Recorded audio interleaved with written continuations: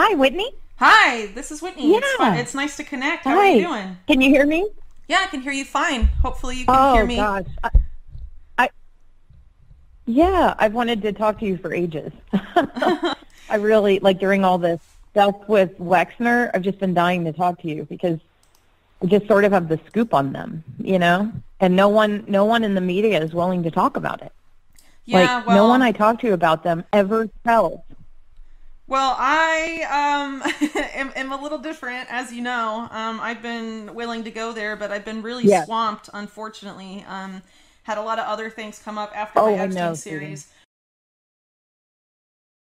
Oh And had no. and I had a bunch of other stuff Oh going on. God. So my apologies in taking so long to set up a call Oh, with I'm you. so sorry. No, I mean, this stuff happens to Oh people and gosh, women no, all the listen. time. So I just to give you some background as to Yeah. why I took so long, because I have also been really interested in hearing what you have to say, because, a lot of my interest, or not interest really, but focus on Epstein has been a lot of the stuff that happened, in the 90s and even before then, because I think that hasn't gotten Yes. enough attention, and I That's think why I that's where a wanted to lot talk of to the you. real story is, right? And so, Exactly. right.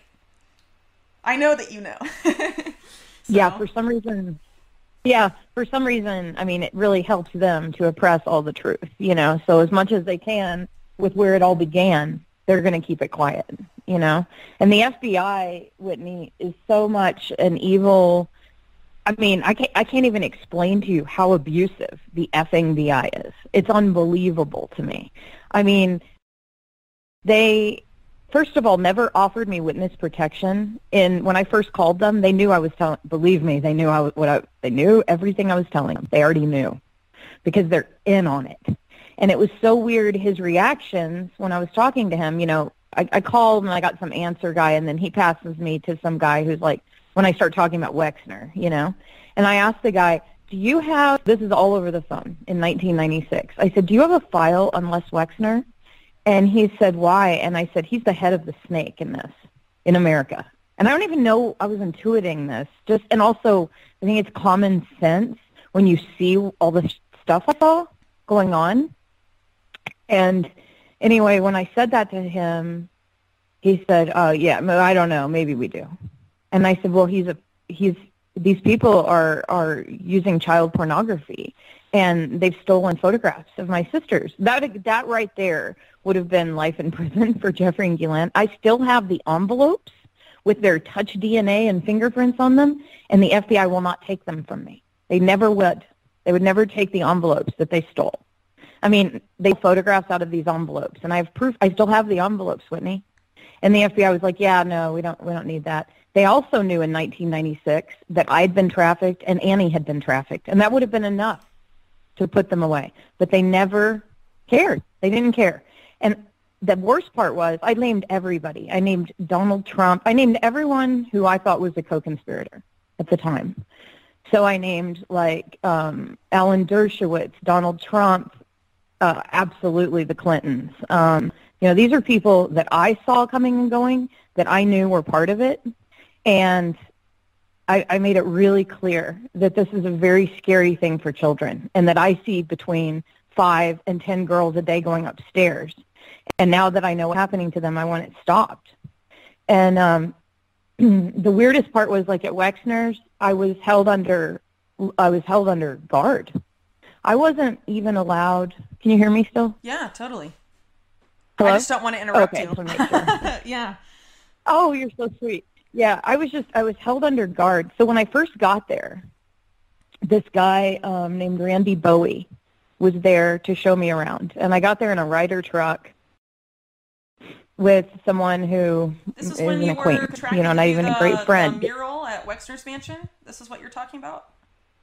Oh, yeah. So here's Okay. the other thing. I had actually told him, I had told Epstein, because I was really grossed out by them, I said, just the way they behaved, they were so ostentatious and like nouveau riche, like always buying things and all about things, especially Ghislaine, and she would always scream at me. She was very verbally abusive. I have a lot to tell you about her, a lot. I know her very, very well. I would say Virginia and I are the only two that really know her. and I know her well. You know, I lived around her for a year, like lived in all of their houses with them. And so, oh my gosh, that woman is the most dangerous asset for Israel that you can even imagine. I mean, she is so dangerous. And she grew up with the royals. Like, she showed me all the photo albums, but I'll get back to that. But anyway, just basically, the Wexners held me. This guy, Randy Bowie, shows up, and he says, oh, hey, you're going to really love it here. And he's like, and Abigail's going to call you in a minute and welcome you here. And she's really excited about it. So the deal was, I had taken a project from this guy who's a director, James Brooks. He's a director of, like, a lot of films. I think he did The Simpsons. You know, he does a lot of stuff. And I liked a lot of his work. And he did the movie As Good as It Gets. And it was supposed to be a small project. It wasn't even going to be a big deal. And so he had asked Eric Fischl to do the paintings for the movie. And Eric Fischl said, you know what? I have someone that I'm too busy right now, but I know someone who would love that opportunity. And he handed it to me. And I talked to James Brooks on the phone, and he said, okay, I'm going to take a look at your work, then we'll decide. He picked me. And then I said to Jeffrey and Guylaine, I want to quit because I'm going to be, I'm going to be going to, be doing these paintings for this movie. And they said, no, you can't quit. You can't quit. This is what they did every time. I don't know why, but they were like, no, you can't quit. And at this point, they'd already seen a picture of Annie, so that may be why, too. And they're like, okay, so you can just go and do this project at Wexner's because we've actually, for a while been meaning to send you there because Abigail said she wants an artist in residence. And Abigail Wexner, can you hear me still? You mean, yeah. Yeah, Abigail Wexner wanted me as an artist in residence there, is what Epstein and Maxwell told me. So anyway, when I get there, so I wasn't working on, I was doing no project for the Wexners. I didn't care about them, I wasn't impressed by them or anything, and I didn't even want to go there. I did not want to go to Ohio, but I did. I went to Ohio, and when I got there, he was saying to me, Randy was like, listen, you'll go inside and take a call from Abigail, but don't come outside again unless you call her and get her permission. Now here I'm standing outside, and it's really beautiful with my little dog, and I'm thinking, wait, what? And my stomach just sank. And that was like the first clue. And so I talked to her, and she was very phony, creepy, but, very like over the top welcoming for like 20 minutes, congratulating me on the project, telling me. So when this woman says she's never heard of me, I want to slap her because not only has she heard of me, she kept me captive in that house. I mean, I went out 3 months, and no one ever talks about it. I was there for 3 months, and I was only allowed outside like 4 or 5 times the whole time I was there.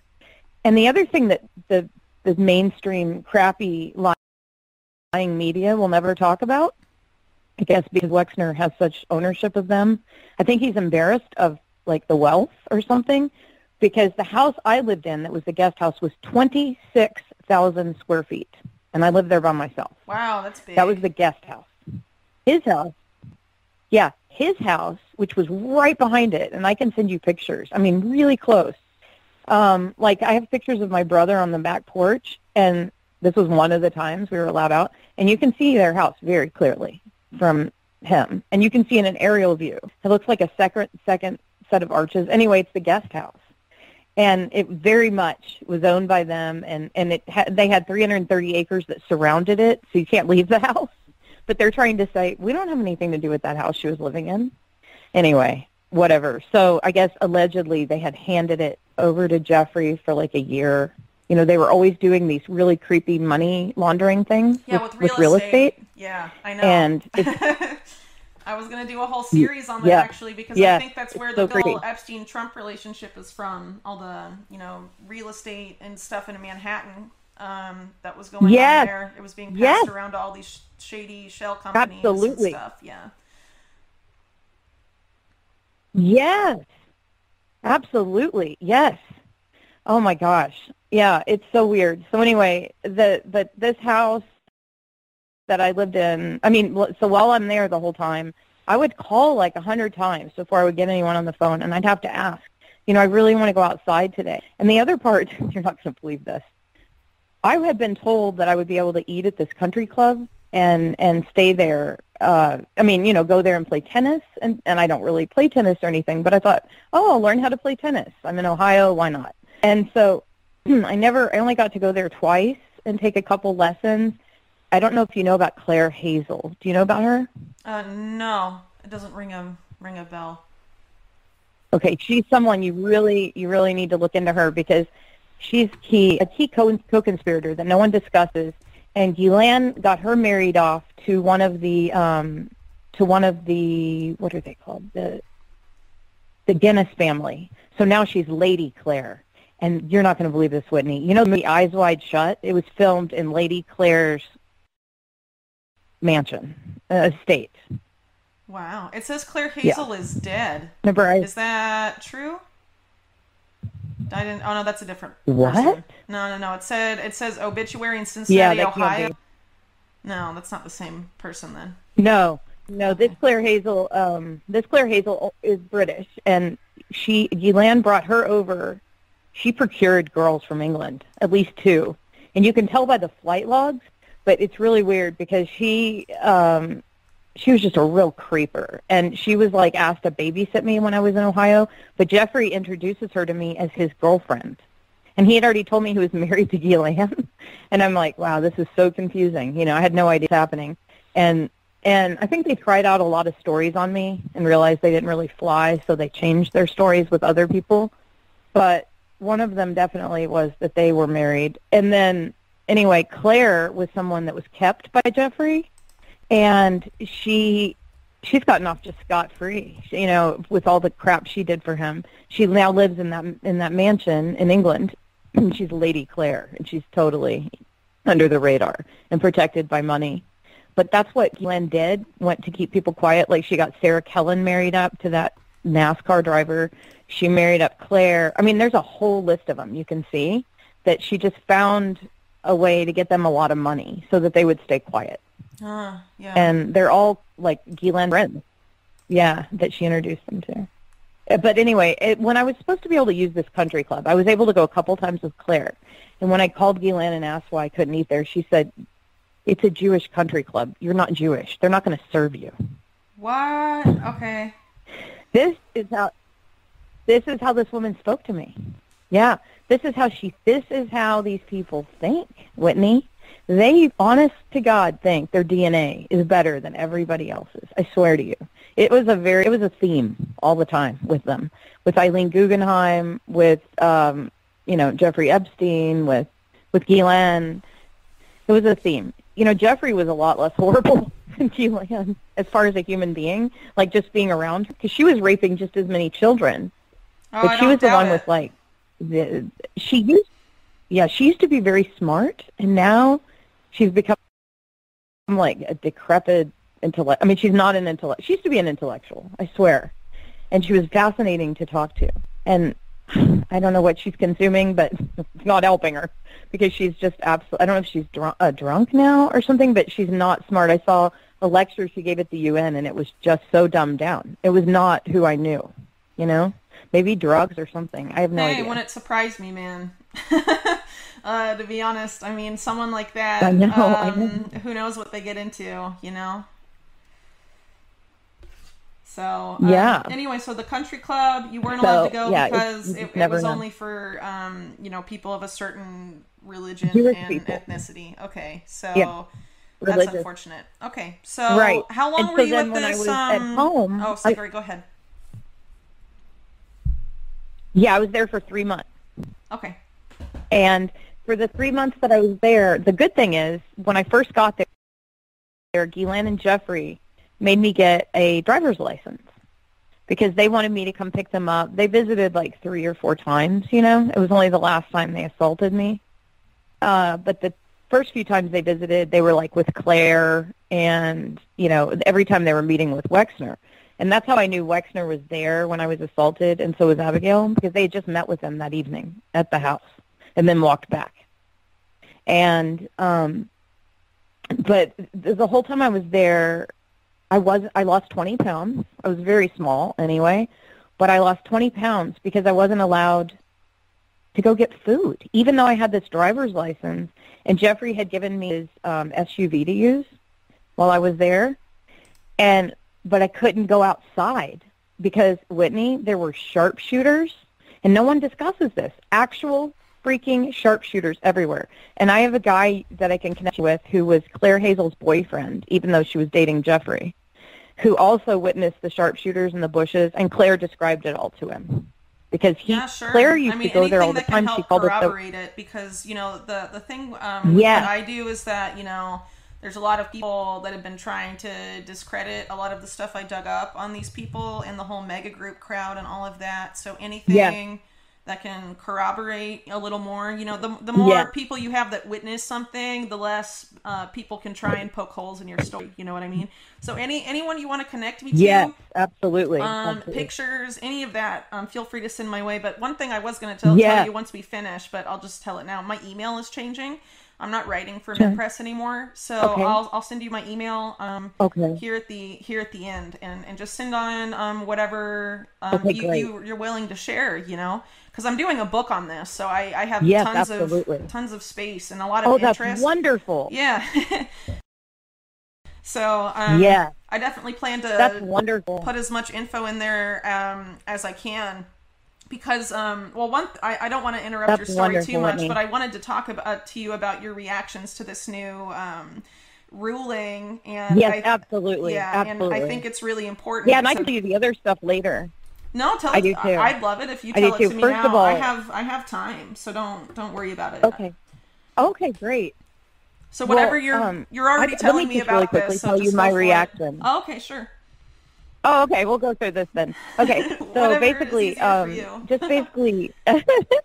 but anyway, but being at that house was the most dystopian, like, horror. I know it's me. So I'm very, very angry that they've gotten away with this, you know, because this guy, Randy Bowie, is now Will Smith's bodyguard. Now, guess how I found this out? Jada Pinkett Smith wanted to interview me when all this broke. So she calls me. And it's her manager or whatever is talking to me, but she's there, and Jada Pinkett Smith is like, "Oh, tell us everything." And I'm like, "Well, you know, the thing that happened that made me sick was this guy named Randy Bowie. We just found out his name was the one who held me against my will for 12 hours, bruised me up, and threatened my life, and I was convinced I was going to be dead." Did he physically? She said, "No, he held onto my arm." Ah. And I had bruises like you would not believe. Yeah. Oh, no, he physically restrained me. And this guy is so violent and huge. And the thing I didn't tell you about him is when he introduced himself, right when I got to the estate, he said, "Hi, I'm Randy Bowie. I was Special Forces. I'm Les Wexner's right-hand man." Okay, he introduced himself that way. He says so Jada Pinkett Smith people, I never hear from them again. I'm like, that's really weird. So then I get this threat letter from Randy Bowie through Wexner's attorney saying, "You liar, you blah, blah, blah. If you continue to defame, we're going to sue you." Of course they can't because I'm telling the truth, and they know it. And I'm going to sue them to death if they ever make any public statement about me, which I just wish they would. Because I have all this medical stuff. I'm like, oh, I'd love to be able to pay for it, you know? Yeah. But anyway, so Randy Bowie is such a scumbag. And in this letter, he's Will Smith's bodyguard, right?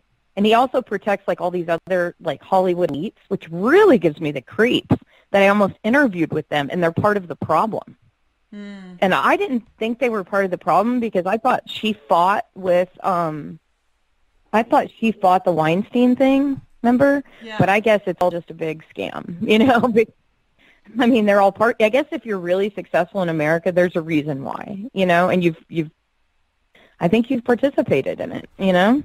And anyway, the weirdest part about being at Wexner's was I kept all my things, like my photographs and things, downstairs in this area that was below, like, the basement level.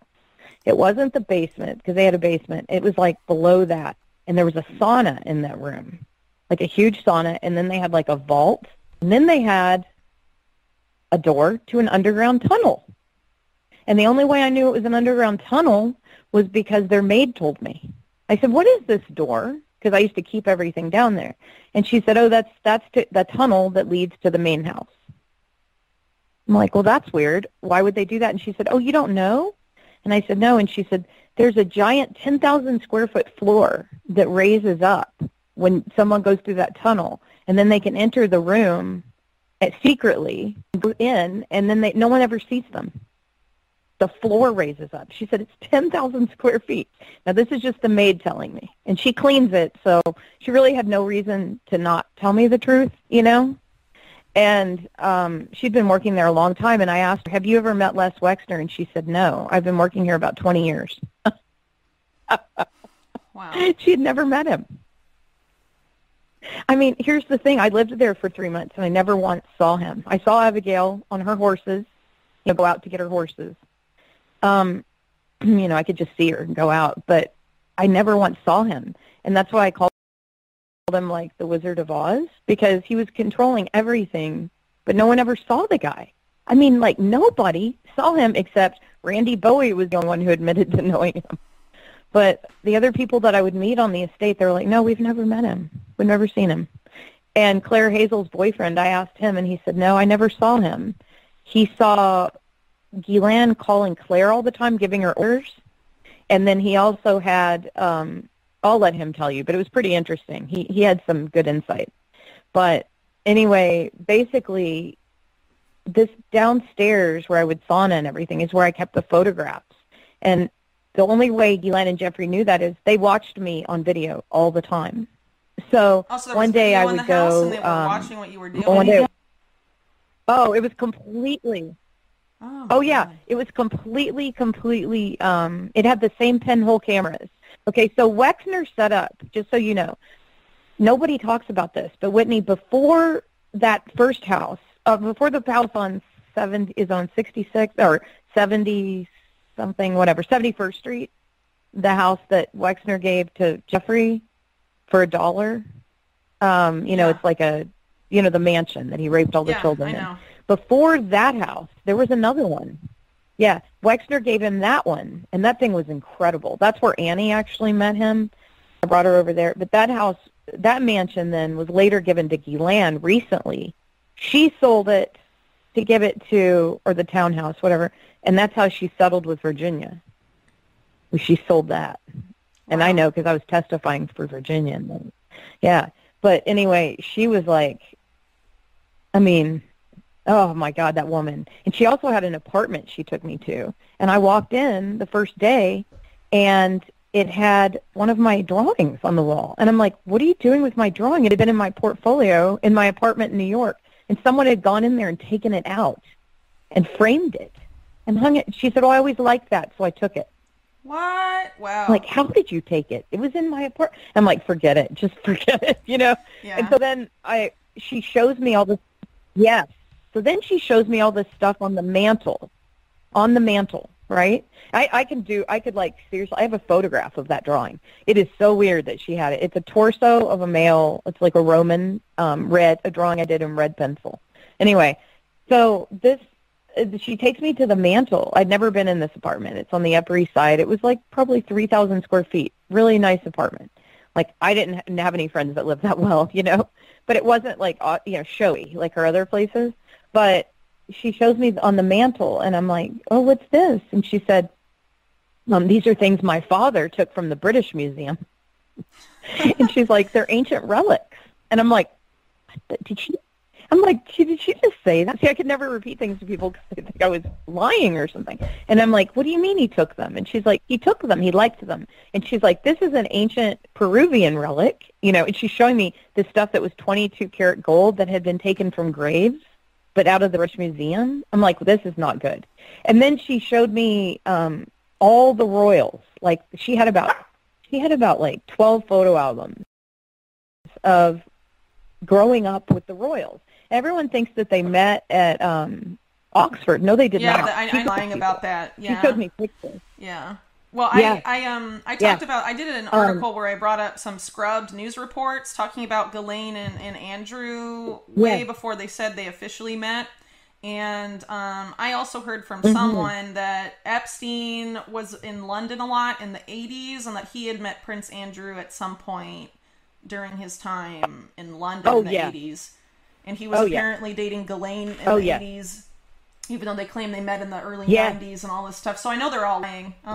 So trying to figure out Right. how much they knew. I mean, any of that information is really helpful. So Right. Yeah. Well, she also knew Fergie like a long, long time ago, because I saw pictures of her super young with Fergie before she was ever married to Prince Andrew. And I mean, it was weird. It's like somehow she knew a lot of these people. Now, she knew Prince Andrew when they were definitely like, I mean, she looked maybe 20 in some of these pictures, or maybe younger than that even, with Prince Andrew. And so I can date some of it by telling you that some of the photographs where they're all super young, they were making fun. I'm not kidding you. The pictures of Diana when she was just dating the prince, and Diana's in the corner crying in some of these pictures, and Ghislaine's like, look there, we made her cry. Isn't that funny? We hated Diana. That's what she said. And I was like, oh my God, that's horrible. Yeah, they were very mean to her, like abusive to her. And so, yeah, and they thought it was really funny. Wow, it's but anyway, my little dog just came out to sun. Yeah, very, very sick. Very sick. Yeah, the things that brought Ghislaine pleasure were really weird. But I'm going to jump to something my mom said I should tell you, because it's about Ghislaine, and I feel like it's important too. When they had, I had to go to Florida a few times, and I don't know why they would bring me. It was really weird. It's like they had to have people telling people what to do all the time around them. Not really Jeffrey, but Ghislaine. She needed servants around her all the time. So I guess she saw me as like a servant, Yeah. But she would also invite me to go shopping, and she didn't have friends, obviously, So they brought me to Florida, and on one of the first time I got there, they showed me all around the house, and there was this one room, there was something that I needed. And she said, oh, come with me, we'll go get it. And we went upstairs, and she showed me this room, and it was the weirdest thing I've ever seen in my life, Whitney. I walk in, and there's like, how do I even explain this? It's like this place for your feet to hang on the wall, and then these leather straps to put around your calves so you hang upside down. And then there were all these, like, devices everywhere. Okay, so I'm like, what is that? And I point to the wall, and she said, well, that's for yoga. I can hang upside down for 45 minutes like a bat. Keeps me really young. I was like, that's so weird. And I said, well, what's this thing in the middle of the room? She said, oh, that's a sex swing, honey. She goes, that's a sex swing. And I'm like, oh, I'm going to be sick, I thought, man, the British are weird, She's really like the first British woman I've ever known. Yeah, I'm pretty sure that's not representative of British people. But yeah, I can understand why you think that. It's not, no. Yeah, because she's just so eccentric and British, But anyway, so, yeah, no, they're not. But so the other weird thing about that house, which was very disturbing to me, thinking about children going in now that I think about it, because you think about this, when I was going to that house, those little girls they were in diapers, the ones that were raped in Florida. They weren't even born, and they were 3. Like, Virginia was just a few years old when I was going down there. And everything that I told the FBI and that they knew to be factual, they ignored. And then let all those little girls, so that's the part of it that I think has made me sick, like have cancer, other than Randy Bowie. I think it's that fact that they are not, that the FBI was in on it. And I honestly, after this experience, I think the FBI was created to protect these people. Well, the FBI historically has always run interference for organized crime. Like J. Edgar Hoover never pursued the mob, and Wexner's tied to that same mob that he was covering up. You know what I mean? So, oh my God, yeah. Yeah, so it goes way back, pretty much, to the beginning of the FBI. Okay. So yeah, well, I took it personally. Yeah, that's definitely why. Yeah. So the other thing, I'm jumping around, but while we're on the subject of the FBI, I just want to explain the level of abuse I've endured. So basically, when I told them everything, I was on the phone for 45 minutes with my first report, right after talking to the NYPD. As we're getting off the phone, he says, "Don't tell anybody." Wow. Who says that to someone? And not only that, I had asked, "Are you going to do anything to protect me or anything?" And they said, No. Okay, so then 10 years later, they come to me in North Carolina. And I'll tell you about this one woman, Nesbitt Kirkendall. I don't know if you know anything about her, but she was a serious hero in this. She really, really wanted to get Epstein. And she was my agent. And now they think that she might be in witness protection because no one can get in touch with her, but she's still with the FBI. But no one can find her. And Brad Edwards, like every time he would find her house, they'd say she moved out in the middle of the night, like 7 different times. So he's never been able to talk to her. Wow. But I've talked to her a few times. And, Nesbitt was amazing. She's like a superhero, Whitney.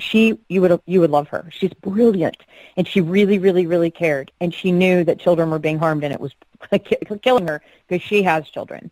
And she said, "I tell you what, we're going to get him, Maria. I promise you."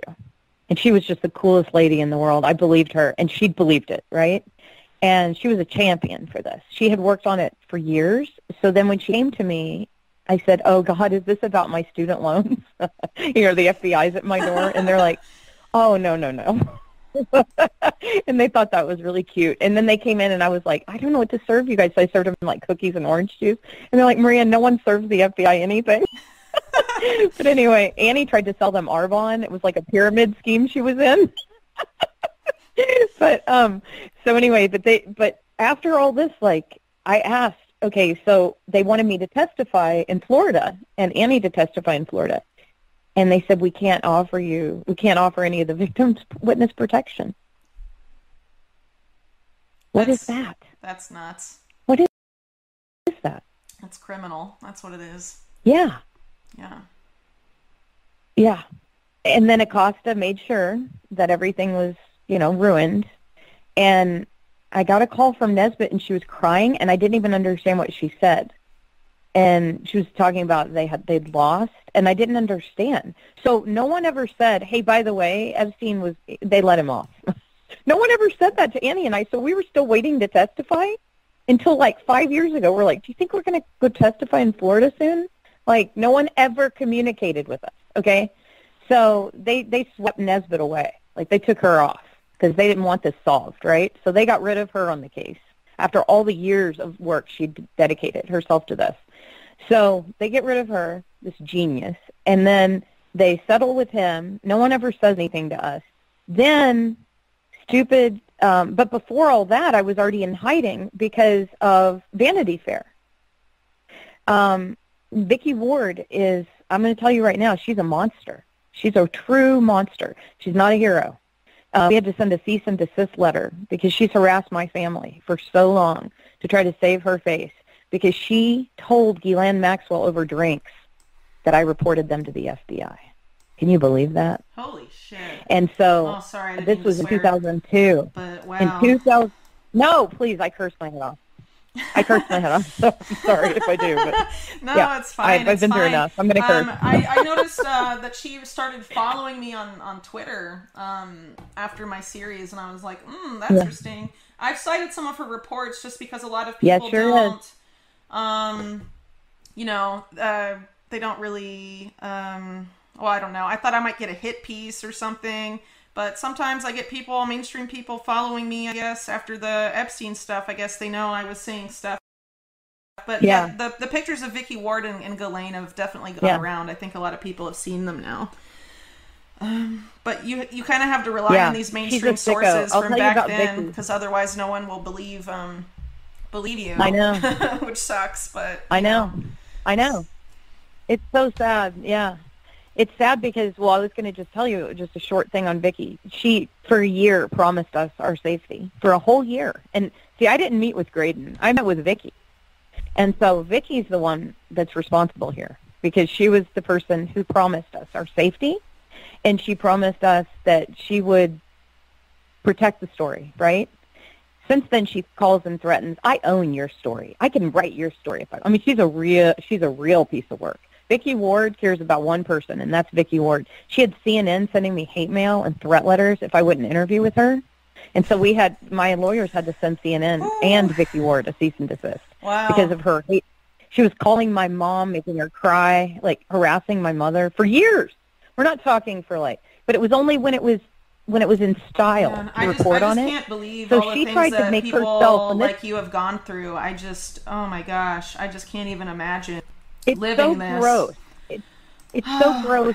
Wow. It's so gross when people like Vicky Ward try to get accolades and they're really abusers. All I wanted to tell you about her, just because it's an important part of the story, is that my whole family interviewed with her, and it took us a year. Finally, my dad flies out. We all interview with her.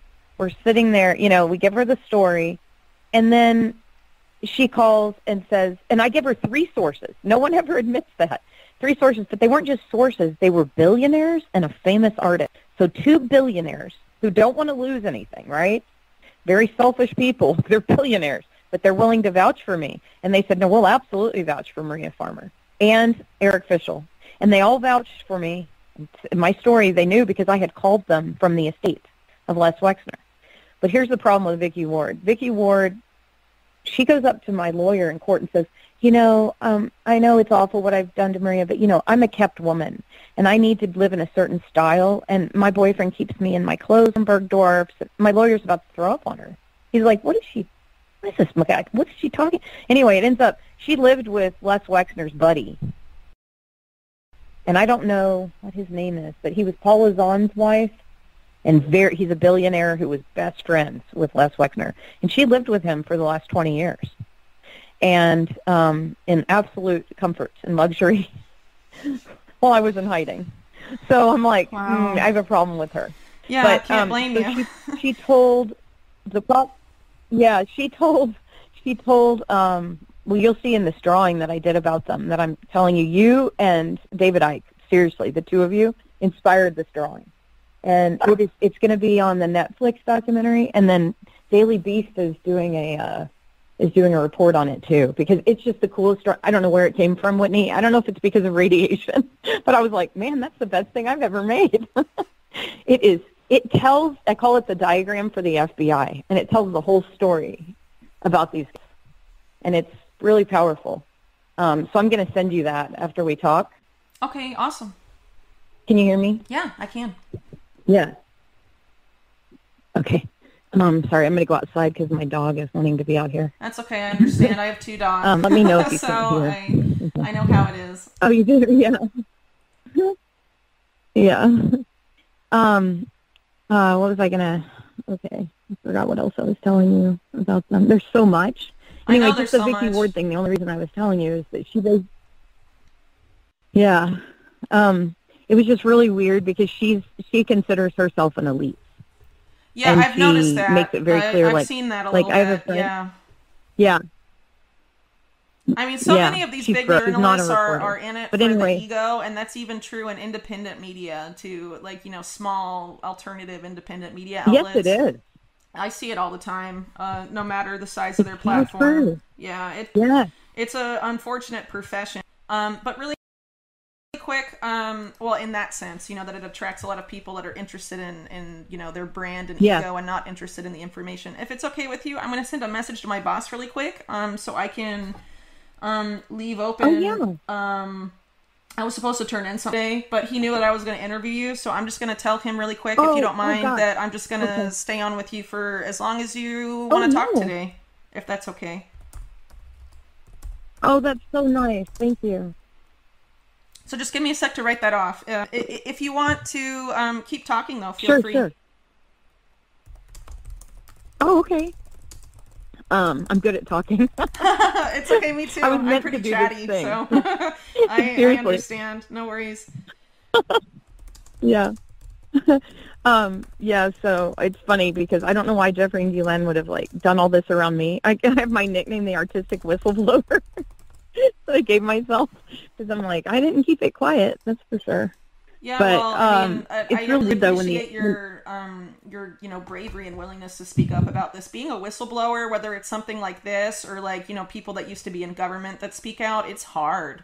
It's emotionally really taxing and requires a lot of guts. It is. So I think not enough people don't not enough people Yeah. realize that, but I just want to let you know that I think it's incredible, and I really, Oh, thank you. as much information as you give me, I will put in the book. You know what I mean? Oh, that's awesome. Yeah. So, well, one thing I wanted to say about, I was telling you about at Wexner's too, and I can't remember. Oh, it was so creepy because Abigail wouldn't give me permission to go outside, so I would go jogging in the house. And so I knew the house really well, but I never went into Epstein's room because Ghislaine said you can't go in there. But I was talking to you about the cameras. And so there were little pinhole cameras in that first mansion that Annie met Jeffrey in, and in the second mansion that he gave Jeffrey for $1. They were in the building that his brother owned on 66th Street. The apartment there were pinhole building? cameras in all these buildings that Wexner. Yes. Okay. All the buildings that Wexner had owned. Well, so here's where they were in the building that Wexner owned. They were in the Victoria's Secret stalls. And the way I know that, okay, so the flagship store was in that building on 66th, and across the street was Jeffrey Epstein's office. He had his offices in the Helmsley Palace Hotel in the front, and they were all on the top floor. And I could, show you a picture of it if you want, but Sure. Exactly where his offices were. Yeah. But yeah, I'll send you that. But I mean, I'll just get it offline and show you which one. Well, I really need to piece together as much as possible what they were doing in New York in the 90s, because there's so little information about it. I came across some articles that have since been scrubbed talking about Ghislaine's offices, that she was running all these weird businesses in Manhattan, but I mean, it's very little information, just references to it. And I'm not, how am I going to find out the names of those companies and stuff, So I really have a ton of digging to do. But anything you can give me on this stuff is great. Okay. Yeah. I didn't know Ghislaine had offices then, because when I was with them, by 1995, they were full-time. She was full-time, what she called the lady of the house. And she was full-time getting children for him. Full-time. I mean full-time. And the other person who was always going around with her, this is really weird, Donald Trump's ex-wife, Ivana, was always in the car with her. I mean, constantly. Not one news organization will mention that. I want Ivana Trump to explain herself. That big old cow. Explain yourself. Why were you going out acquiring children with this woman? Because they'd come back and there'd be a pile of kids. So what's the plan? I mean, what's the deal here? Wow. And that woman is awful, that Ivana Trump.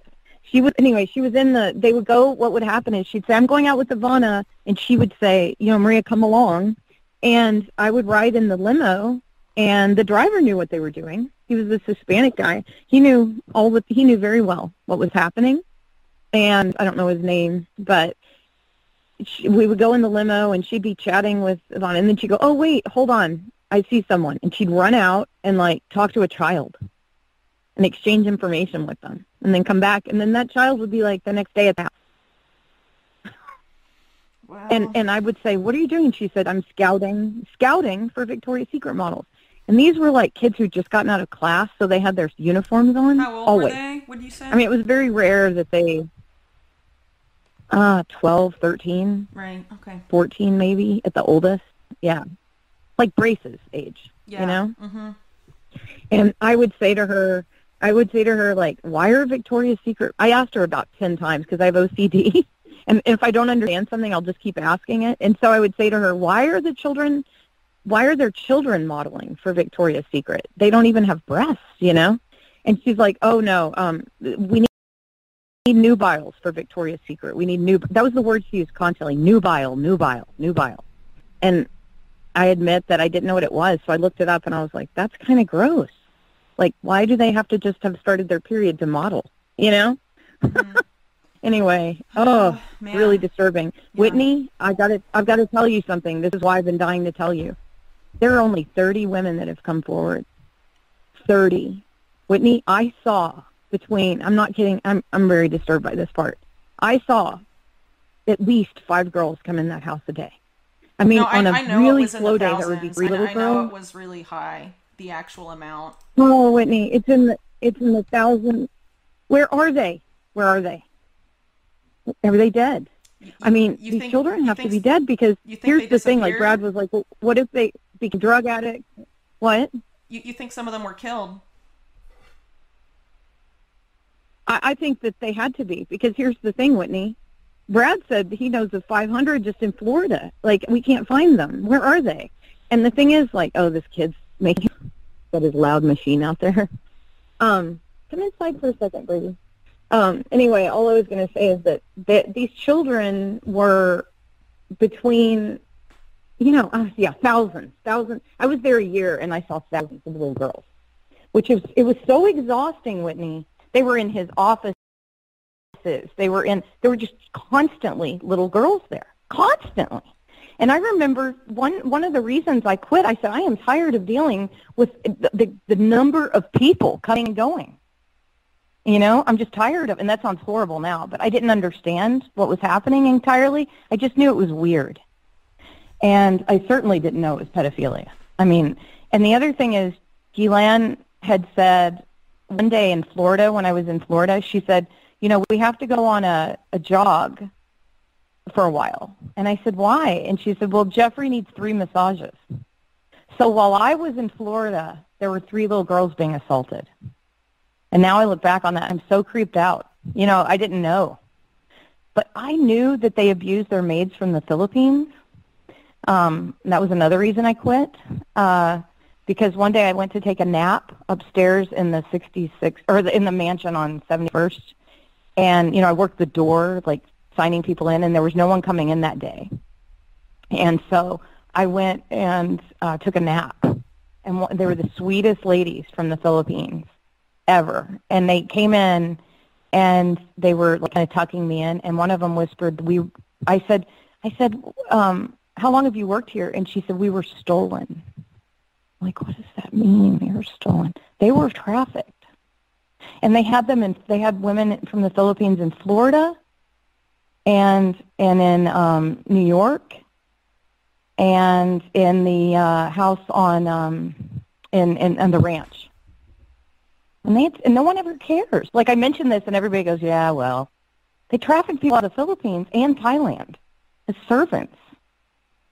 It's like so sick. Yeah, wow. Well, that's where Virginia escaped, right? Going to Thailand to try and pick up some girls there for these guys, right? Mm-hmm. Stolen. Yeah. That is they sent sad. Annie there on an actual program. Yeah, we were stolen. Oh my God. No wonder I can't believe I only have 2 kinds of cancer. I mean, seriously, the things I've heard. But the worst part of it all was just being at Wexner's. And for me, the very worst part was when, after I was assaulted, I called a bunch of people. I called everyone I knew. I called Eileen Guggenheim. She was the dean of students of my graduate school. And I told her what happened. And I said, I think Annie might be dead. This is horrible. I thought my sister had been murdered. And she said, well, you must have done something wrong. What? Oh my gosh. That's what Eileen Guggenheim, I hope you make that quote in your book. She said, well, you must have really done something wrong. That woman hung up on me after that. And the only time I saw her after that was, so I'd just gotten out of graduate school, the dean. She's still the president of the board. The year before that, Eileen Guggenheim called me and said, hey, Maria, I need you to move to London. I was visiting my family at home in Arizona. She goes, I need you to move to London and go to live with Cy Twombly. You're going to be his lover. So he's going to call you right now. And I didn't even get a word out. I had a boyfriend, Whitney. I'm like, what is going on? And I'm not like a loose person, Yeah. So strange. So this man calls me. He's dead now, but he calls me from London, this weirdo, and he's like, so Eileen Guggenheim told me that you would be willing to come here and you'll be my life partner. And I'm like, no, I will not. I mean, I hung up on the man. He's like he's a very famous artist. I don't know. I'd never heard of him. But I looked him up afterwards, and I was like, God, that is the creepiest thing I've ever heard. She's a pimp. She tried to pimp me to a man named David Schaefer. She tried to pimp me to, have you heard of John Paulson, JP? John Paulson, he's a billionaire. Sounds familiar. He created the financial crisis with yeah. He was the 2008. He's the only one who benefited. He and Alan Greenspan are buddies, But JP was a good friend of mine, and I met him through Eileen because she tried to push him on me, but instead he helped me start a company, and he was actually very honorable. But then I found out he created the financial crisis. I'm like, oh, crap, he's not that great. But that was like my one nice acquaintance at the academy. But she tried to pimp me to all these people while I was a student. So here's the thing. There's a guy that, and I'm only telling you this very quickly because it's so disturbing. She sent me, there was a Halloween party the first night at the New York Academy, first year I was there. And she said, hey, will you go across the street and get Christian Vincent? He's an artist that lives across the street. And I'm like, okay. She said, we can't reach him. Go over there and get him. And we had been to his apartment before because Eileen had taken me there to see his art. So I ring the doorbell, and he was waiting for me. And he tried to rape me, Whitney. He shoved me onto the sofa and suffocated my face with his mouth. And he had like 17 locks on his door. And luckily he got a call, and I disassembled some of these locks. Anyway, I told Eric Fischel all about this the next day. And they fired the woman who sent me over there. But Eileen was never held accountable. She's just unscathed by all of it.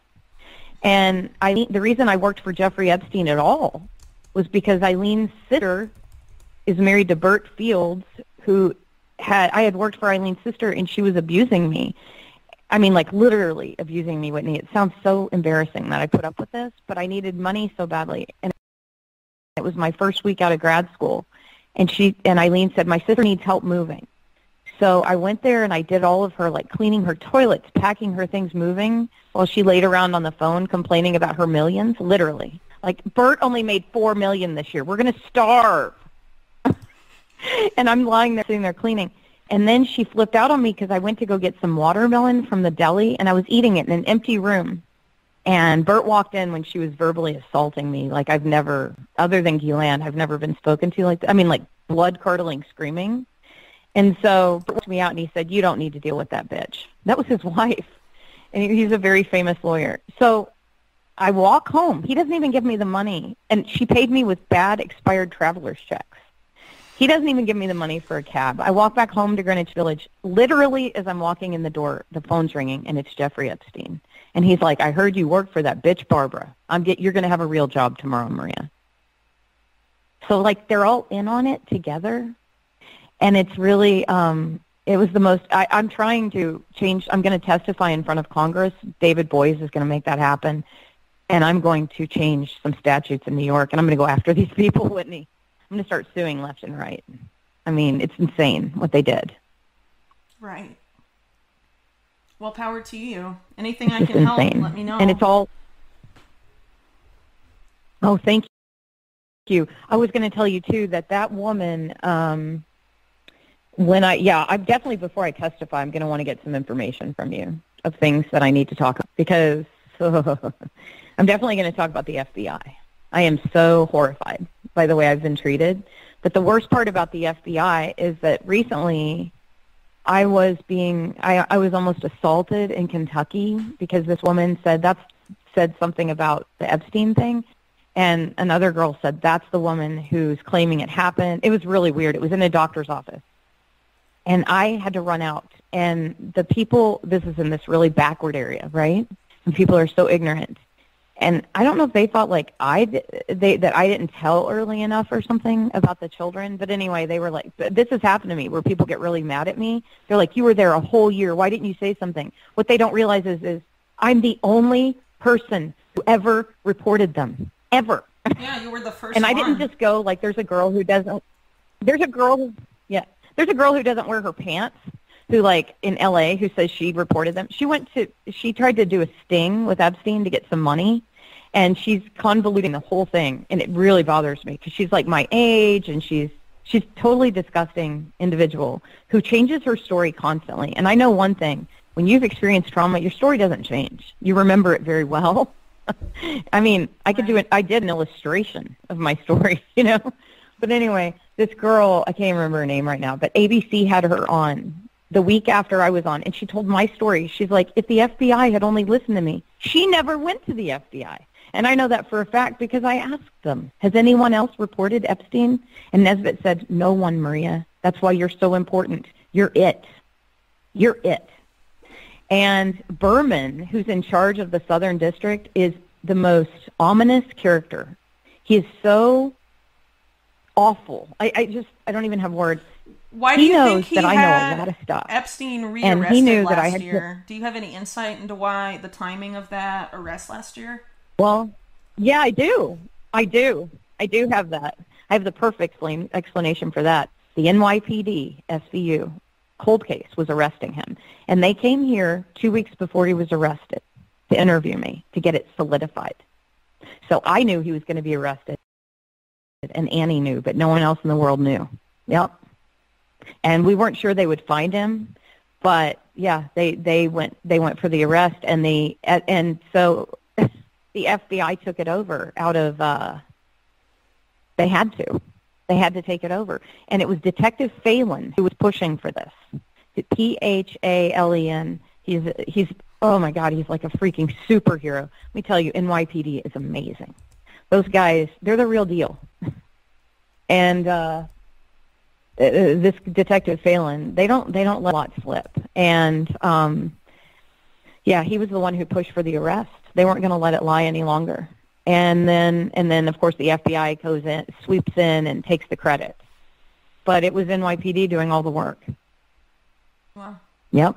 But do you know? And they don't get any credit ever. It's so gross. You think and they were interested in arresting him last year because they just wanted to take him down after several years? Do you think there was any other motive behind that? Because I know that Deutsche Bank kept accounts open with him right up before, maybe just 2 weeks before the arrest, and I thought that was kind of odd.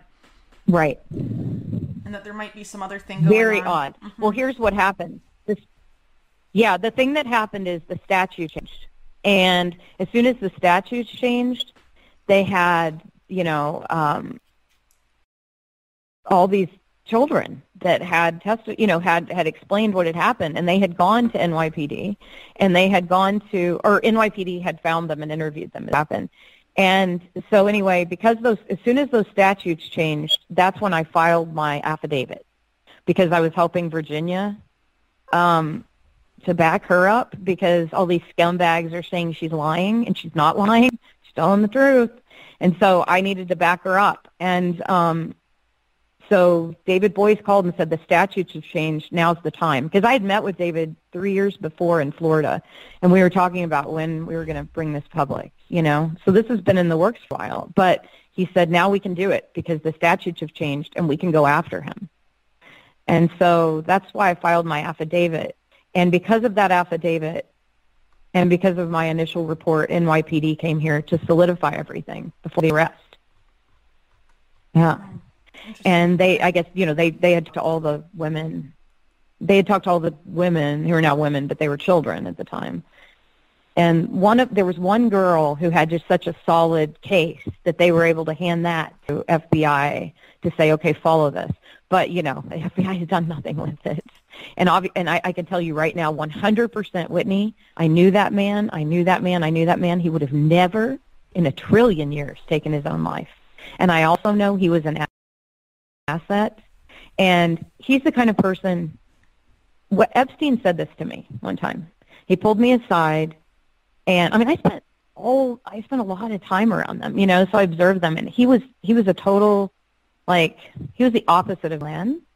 He was someone who really enjoyed game playing and making people laugh and surprising people, shocking people a lot. But so he would say really weird things. But one day he pulled me aside and he said, Maria, look at this. You see all this? And I'm like, what? And he said, this room, all these decorators coming and going and all this stuff all this artwork and this beautiful furniture. You see it all? I said, yeah. And he said, I got it for $1. And I was so pissed. I'm like, $1? I pay $500 a month in Greenwich Village. I thought that was a great deal. How did you get this for $1? And this is the first time I heard the name Les Wexner. He said, Wexner gave it all to me. He'll do anything for me. Yep. He had this big smile on his face. Why do you think Wexner would do anything for him? Kind of incredible. And he said, did he tell you about his relationship with Wexner, what it was like? Did he elaborate any on that? No. On that, at that moment, no. He did later talk about Wexner. Like, he said he was his only client. When I was at Wexner's, I was like, this is the weirdest place. And Jeffrey, it's weird because there was a reason why he was able to be around all these people. He was very charming. But here's the thing about him, Whitney, and this is the thing that makes me so angry more than any of it. He was a sicko, like sick. He had a mental illness. He was a true pedophile. And all these people knew that, all these adults. It took a year to figure it out, okay? It took the photos of my sisters being stolen. Because even me being molested, it's like, well, I'm an adult, right? But it's sick. But finding out that those children, oh, damn. I mean, these pictures, it's why I stopped painting for 20 years. Because I was painting from images, and it just was so upsetting to me that I couldn't even pick up a brush for 20 years.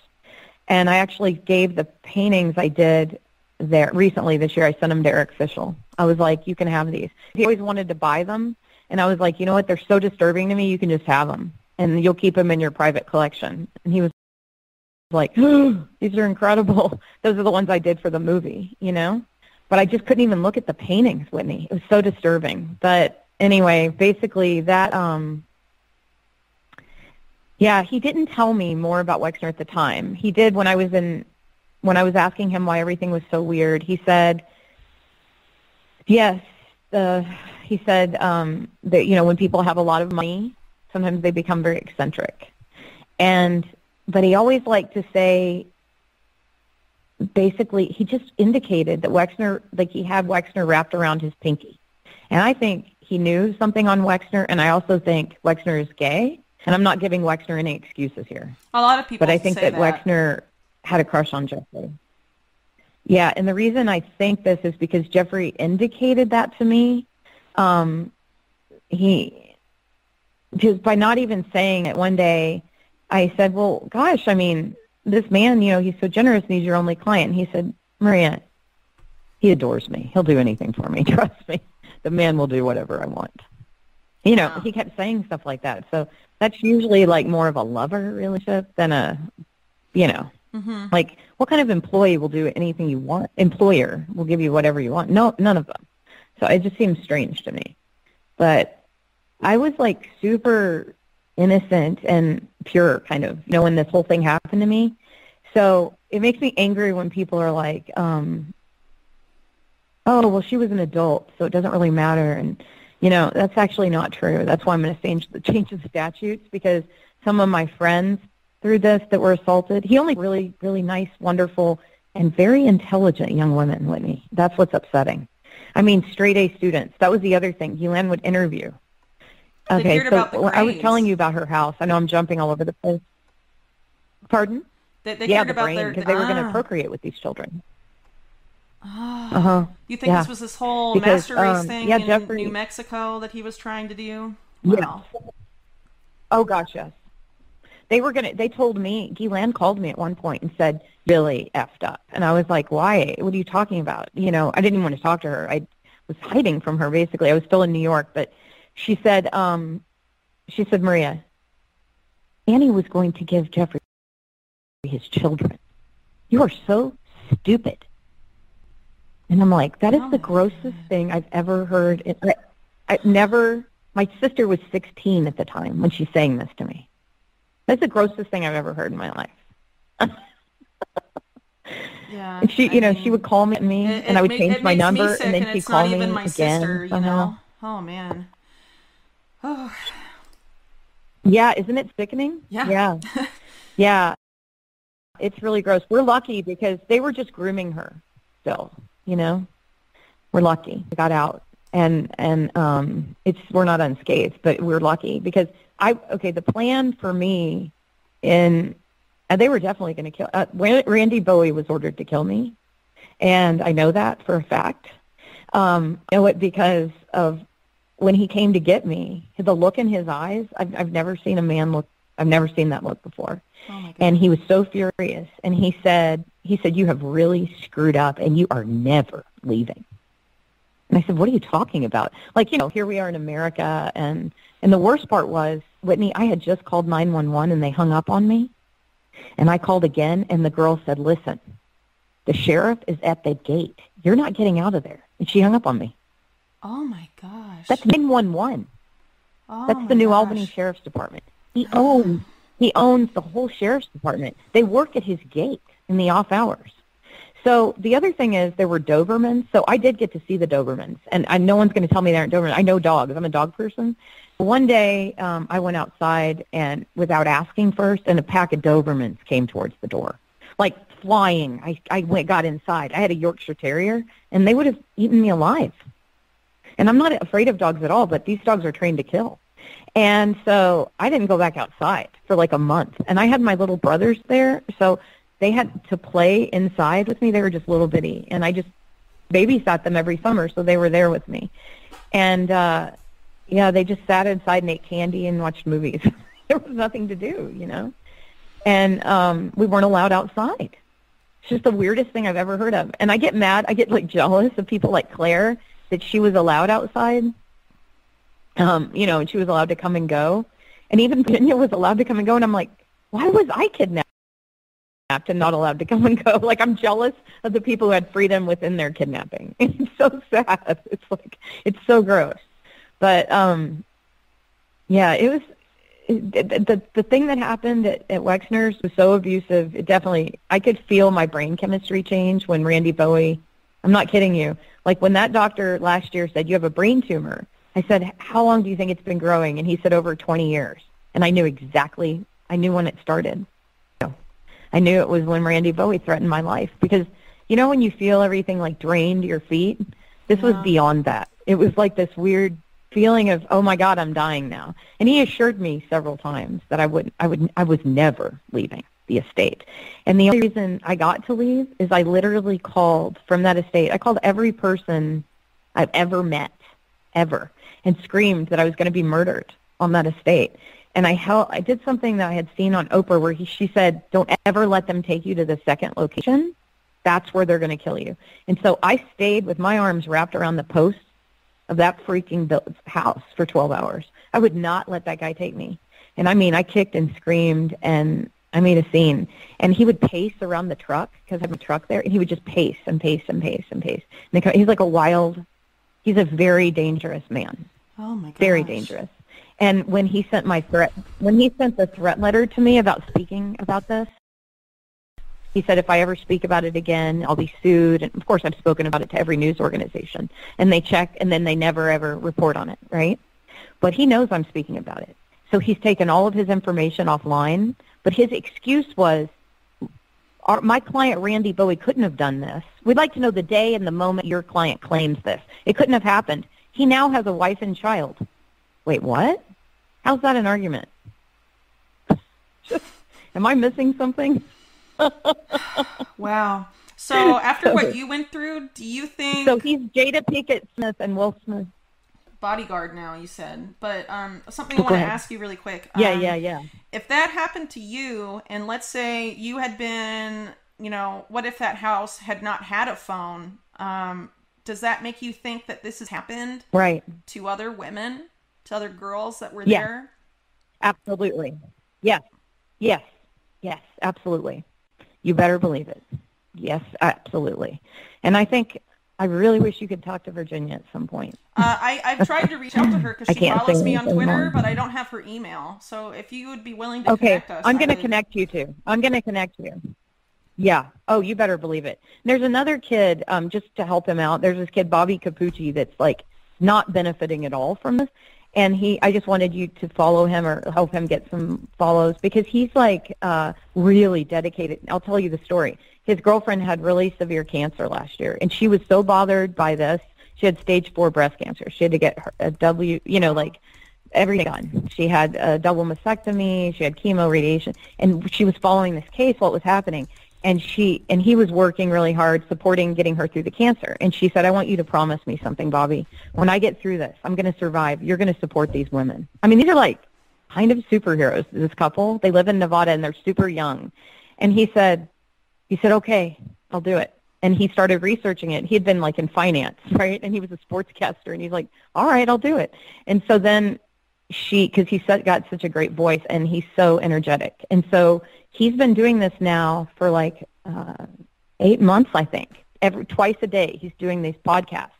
And it really calls out like Wexner, and he's going to do one on Randy, but he calls out everybody constantly. So anyway, I hooked Virginia up with him, and so she's been able to give him a lot of information, which has been really great because we can filter it to people. We just aren't allowed to say it, you know? We're not allowed to talk. But, yeah, I would love for you to talk to her because she experienced the abuse side more, and I experienced, like, the clerical kind of weird, like, observing side, you know, more.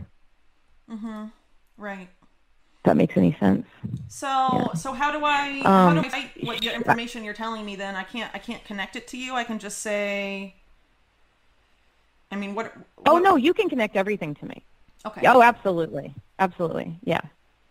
Okay. Yeah. I just wanted to have that clear. I just meant I'm not going to go on and publicly. You don't want to be the person putting the I just don't want to have my own podcast or something. Yeah, I got you. Okay. Yeah. No, that makes sense. Some people, because of First legal of all, reasons, no aren't one will technically allowed to talk to reporters. You know what I mean? So I wanted to make sure that wasn't the case here. Mm-hmm. Right. No, thank you for that. No, I'm allowed to talk. Yep. Okay, so another thing I wanted to tell you is that brain tumor, so when they checked it, they stuck like this little, after radiation and everything, they were checking it, and they stuck this little thing down my nose, and it goes in, and they touched this one spot, and it was my vocal cords, and they were like, you were 2 weeks away from permanently losing your voice. And I freaked out, and I'm like, David, I'm going to file that affidavit. Like, that's why I did the affidavit, too. I was like, what? I mean, the silence is so suffocating that I've experienced in this case, you know? And there's nothing worse than reporting what happened to the actual enemy. Like, the FBI was the worst enemy of all. So I'm going to tell you the last thing they did. So my sister and I, so they don't offer us witness protection. They want us to testify. Expect us to, of course. Order us to. Then we go to New York now, but last year for 2020. I don't want to do it. I'm like, oh, God, but I'm good friends with Jim Hill. He's been working on this for 7 years, trying to get my FBI reports, and he's the producer of 2020. And they've refused, of course, to give him anything.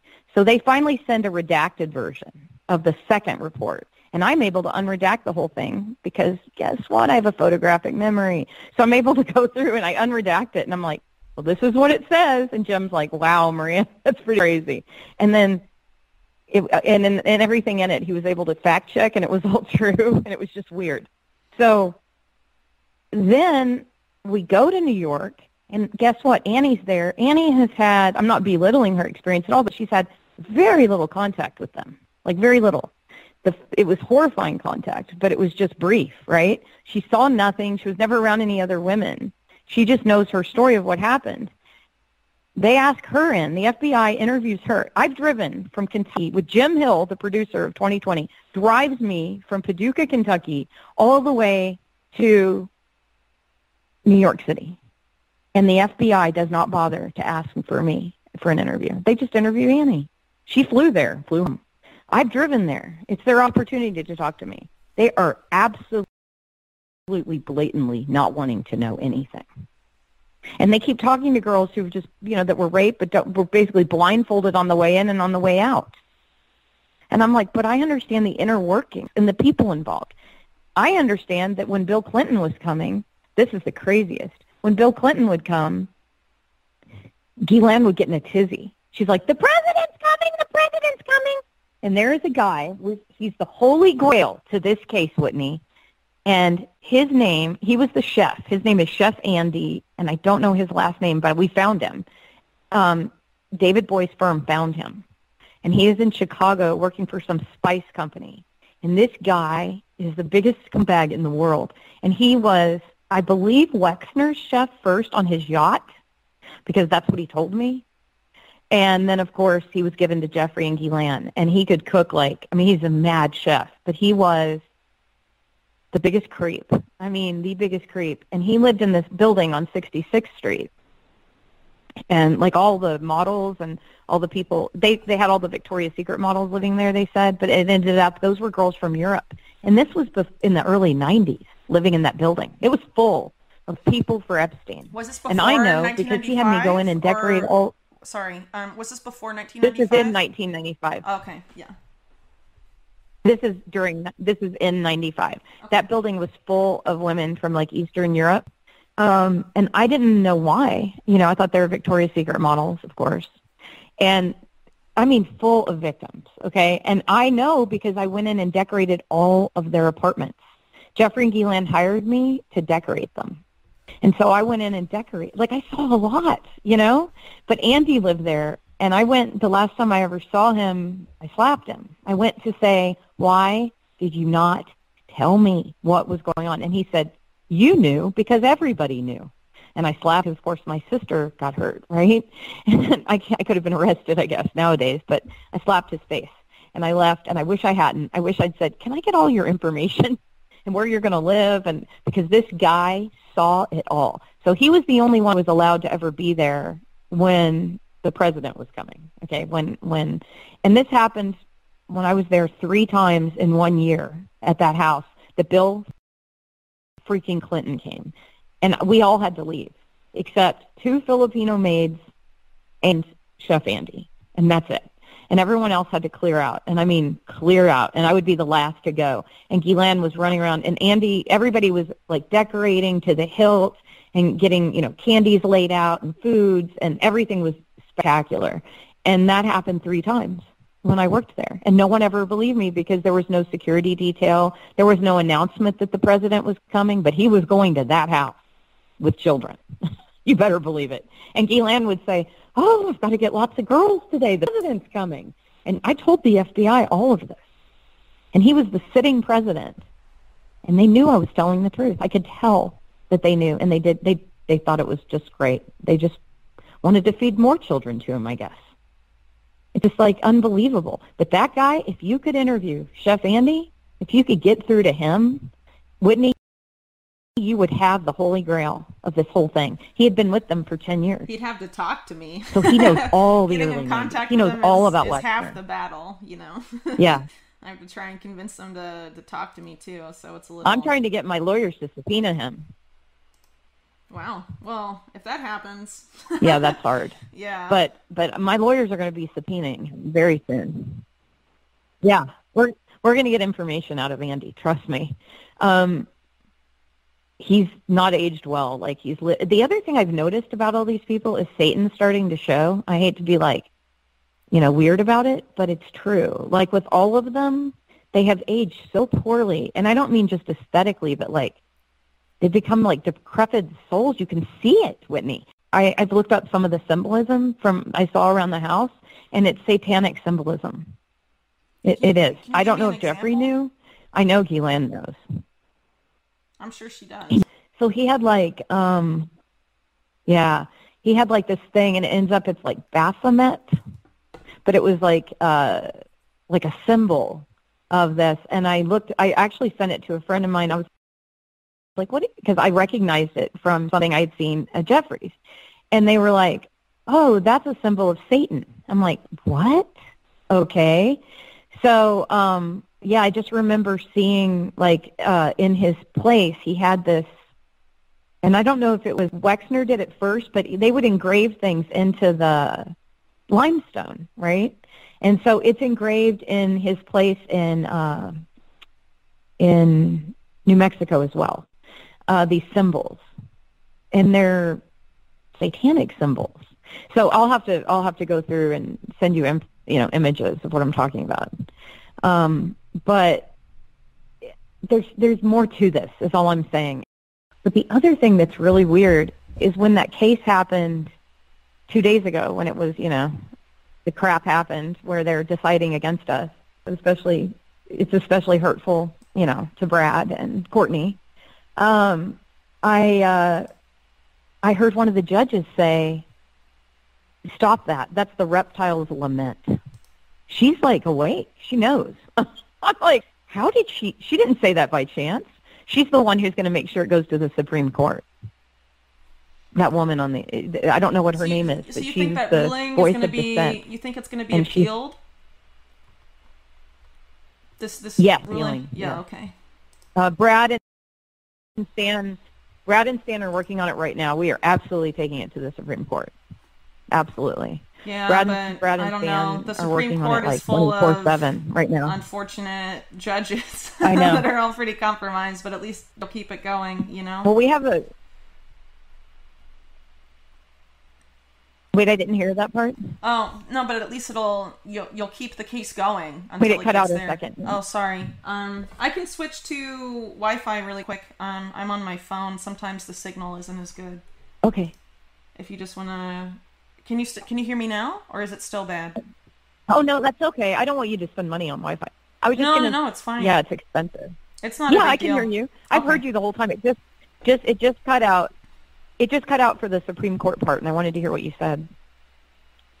Oh, no, I just said, I'm glad that you'll be keeping the case going, because the way it sounded when it was reported made it sound like it couldn't be appealed, I guess. But anyway, it's good to know that's right. I know. Mm-hmm. But it will be appealed. Yeah, they're repealing it right now. And Courtney is such a superhero. I mean, this girl she's, again, brilliant. And here's what kills me about all of us is, like, I had just earned my master's degree. I was on this great trajectory. I was studying with Chuck Close and Eric Fischel. I was not a normal artist. Like, I was really selling my work out of my studio for $20,000 a pop, and I was making a lot of money, and I was going to do really well. And then these people sideline me and say, well, you have to have money, though, every day. And, and they knew that I was successful, and they destroyed me on purpose, Whitney. They destroyed all of us on purpose. Jeffrey would have kept me just like as a court painter slave, I think. But Ghislaine would have definitely just had me off. And I just knew it. I mean, and if they were going to kill me so easily, and I was an adult, how easily do they kill children? That's always been my thing. Like, how many children has Randy Bowie murdered? I'll guarantee you that guy with his giant hands could strangle children very easily and have no moral compunction about it. This guy has no morals. And I know that's not factual morals or whatever, but I'm telling you, when you're around these people, there is something completely off and different about this one group, to the point where I was actually glad I was in hiding in obscure hillbilly towns.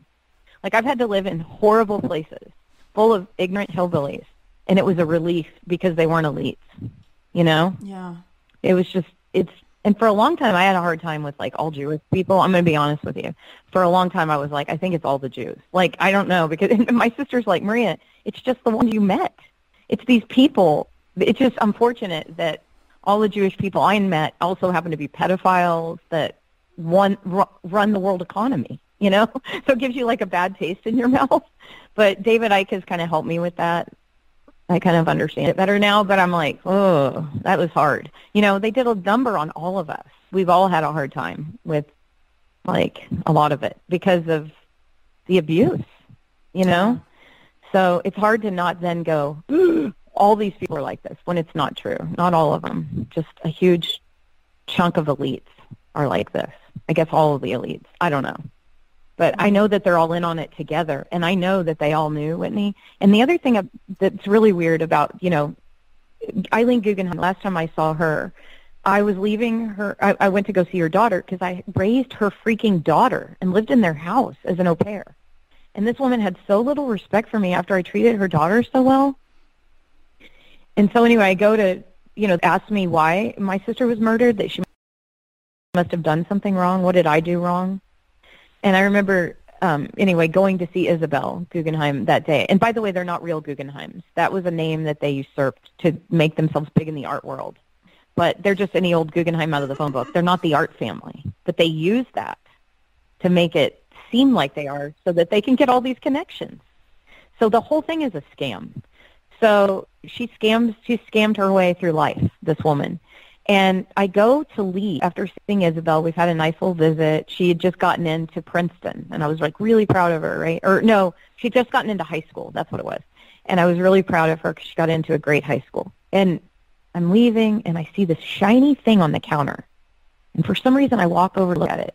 and it's a gilded invitation from Ghislaine Maxwell, and it's for Eileen to the royal family for some benefit function in England.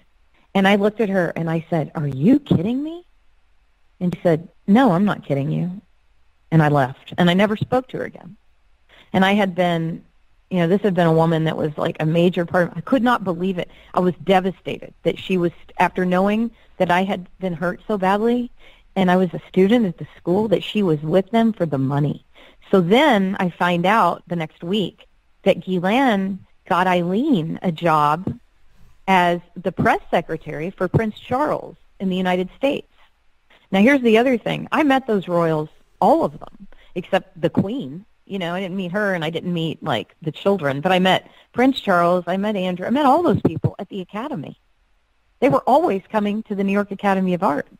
There is a problem. Okay, and I'm going to back up. Whitney, I have so much information. I'm so sorry. But when I was that's in why France, I set aside the afternoon. All the information, however you want to tell me, jump around all you want. Thank you. It's my job to organize the info. It just you know what I mean? So, okay, thank you. You don't have to worry about that. That's what I do. But when I was in, thank you. When I was in France in 1991, I was in art school at the Lacoste School of the Arts in the south of France. It was just such a privilege, and it was the most incredible experience, right? And I'm there, and I'm like, wow, this is great. Here I am in art school. This is wonderful. And I see this sign. I remember it so well because my friend Randy Mellick drew it, but I didn't know at the time. I didn't know Randy yet. And I see this sign, and it's elongated, and it's a figure like the one that Ghislaine stole from me. It's a figurative drawing in the red pencil like that. And I was like, oh, I've always wanted to draw like that. And I want to learn anatomy that way. And my roommate, who is German now, she's never been to America. She was German. She said, Marie, you can't go to that school. And I said, why? And she said, they have a pedophile ring they're running out of that school. Whitney, this was 1992. She was talking about the New York Academy of Art. My German roommate in France knew about it. Wow. Is that not weird? And I ignored her because I thought, man, she's maybe Germans are weird. I was like, are all German people weird? She's really weird. I thought I'd never even heard the word pedophile. And anyone who used that word, I kind of felt sorry for them. I was like, well, that's a weird thing to think about. Here I am so young, no clue. I'm at a little Christian school in California, a Catholic school in California, had no idea that this stuff existed, even though it goes on in the Catholic Church. I had never seen it. And so when she said, I thought, that is so I remembered after this happened to me, I was like, holy smoke, how did she know that? And, of course, I'm not in touch with her anymore, but that was weird. So Randy Mellick had that school. He's somebody you might want to talk to. Randy Mellick was a professor at that school, and he made sure it was matriculated because he went to the school. And he said, I would really so he helped Eileen make it a matriculated school, but he wasn't happy with the way she was running things. She would use the students to clean her house. She would use the students to babysit her kid. She would use the students to pimp.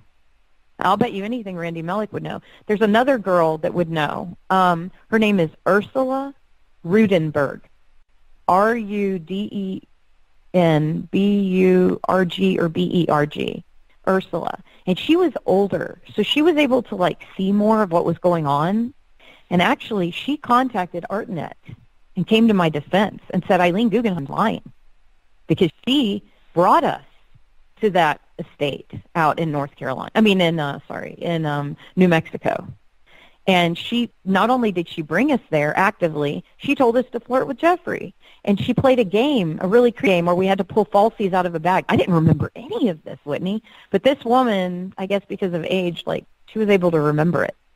And I only remembered it after hearing it. I was like, oh, my God, that's right. That did happen.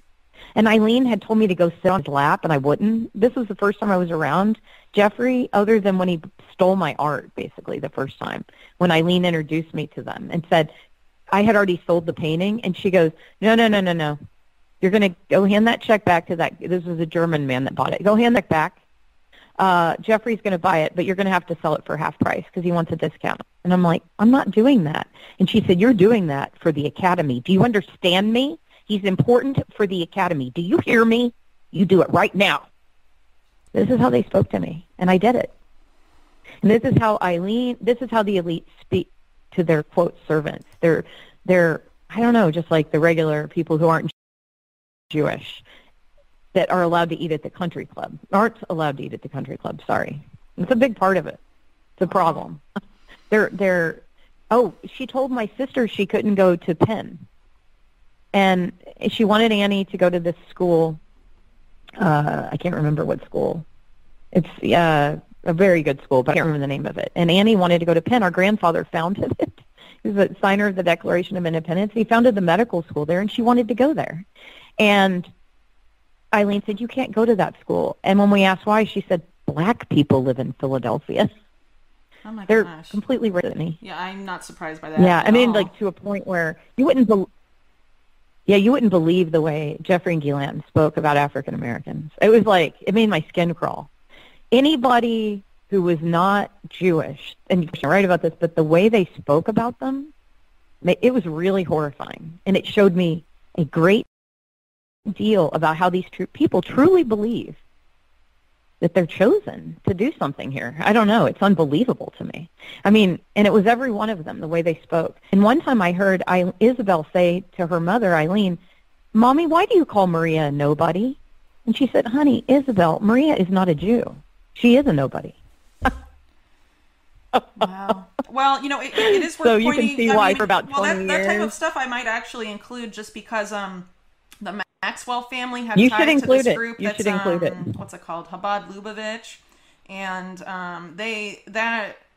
group God. openly talks about how only Jews are human and the rest of human beings are like cattle, basically. So, I mean, it'll probably end up being part of the story. Gillan said. Good. Well, Gillan did make it very clear to me that Annie was very lucky to be able to carry a Jewish baby. That was another thing. She said she would have been so lucky. See, they constantly made it very clear to me. You can't eat at the country club because you're not a Jew. You can't. And I mean, it's like they get hit with a soccer ball in the gut. I've told every news network.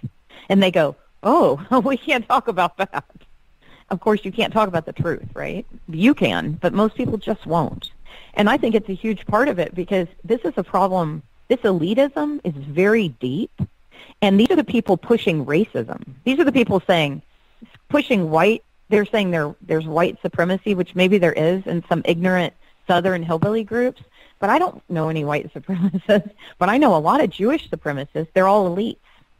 And they're all connected. And they're one big group. And they are the biggest supremacists I've ever met. And the things they said about black people made me cry. Honest to God, it made me sick. I was like, I can't. And they make it very clear. They made it very clear that I was a servant because I was white. I was a white servant. Yeah, it was made very clear to me. No, you're just a servant. You're white. Another thing I wanted to tell you is when I first got the job with Epstein, the day following when I had to walk home from Barbara Guggenheim's, and Epstein called me. He asked me to meet him at his office the next morning. So the first morning I went in there, I'll never forget. He had all these, it looked like a real office, right? You walk in and there are all these people like secretaries working, answering phones, all this stuff. And Katie Ford and Andre Balazs were in there. Okay? Katie Ford, if you look back at her, boy, that's a son of a bitch, that woman. She's a real son of a bitch, and nobody has called her out. No one. That woman is why they were able to pretend that they were hiring these models. They used her as a cover.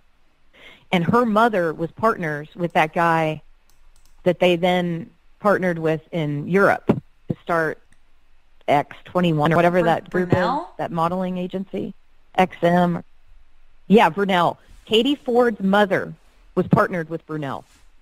And Katie was very connected to him. And Gillan said to me, would you like, I think Annie should model, and we'll just have her model through Katie here. And I was like, Annie doesn't want to model. She wants to go to an Ivy League. She's not interested, thank you. She's like, oh, well, then she can work for, then I'll call my friend Harvey. She was talking about Harvey Weinstein. She goes, she can just work in, she can work in Hollywood. I'm like, you're not listening to me. She's an academic. She's going to write. She wants to be a doctor. She's not interested. They didn't get it. You know what I mean? So I walk into the office, and I sit down, and behind him, I swear to God, this is the weirdest thing that's ever happened to me in my life, Whitney. I'm sitting there talking, and Jeffrey's got this smile from ear to ear, and he's in sweats. And sitting behind him on the radiator in the Helmsley Palace Hotel office, Morgan Fairchild. And she looks like a tiny plastic doll. And she's just sitting there, never says a word, just smiling. And I'm like, is this Knots Landing? Or, like, I'm trying to figure out what movie she was in. And I'm like, what's happening? You know, what's happening? And why is this woman observing? And every time I went to her office, every time I went to his office, she was seated there. No one talks about this. But she was there all the time. She was part of his group. She was a groupie or something. I don't know. But she knew very well that he was procuring gin. There's no way she didn't know because she was in his office. And she knew. I mean, she knew, you know. And I guarantee you can look up Morgan Fairchild and contact her and ask her what the hell she was doing with him. Because she was very much a part of that. Early 90s, she'd been friends with him for a long time.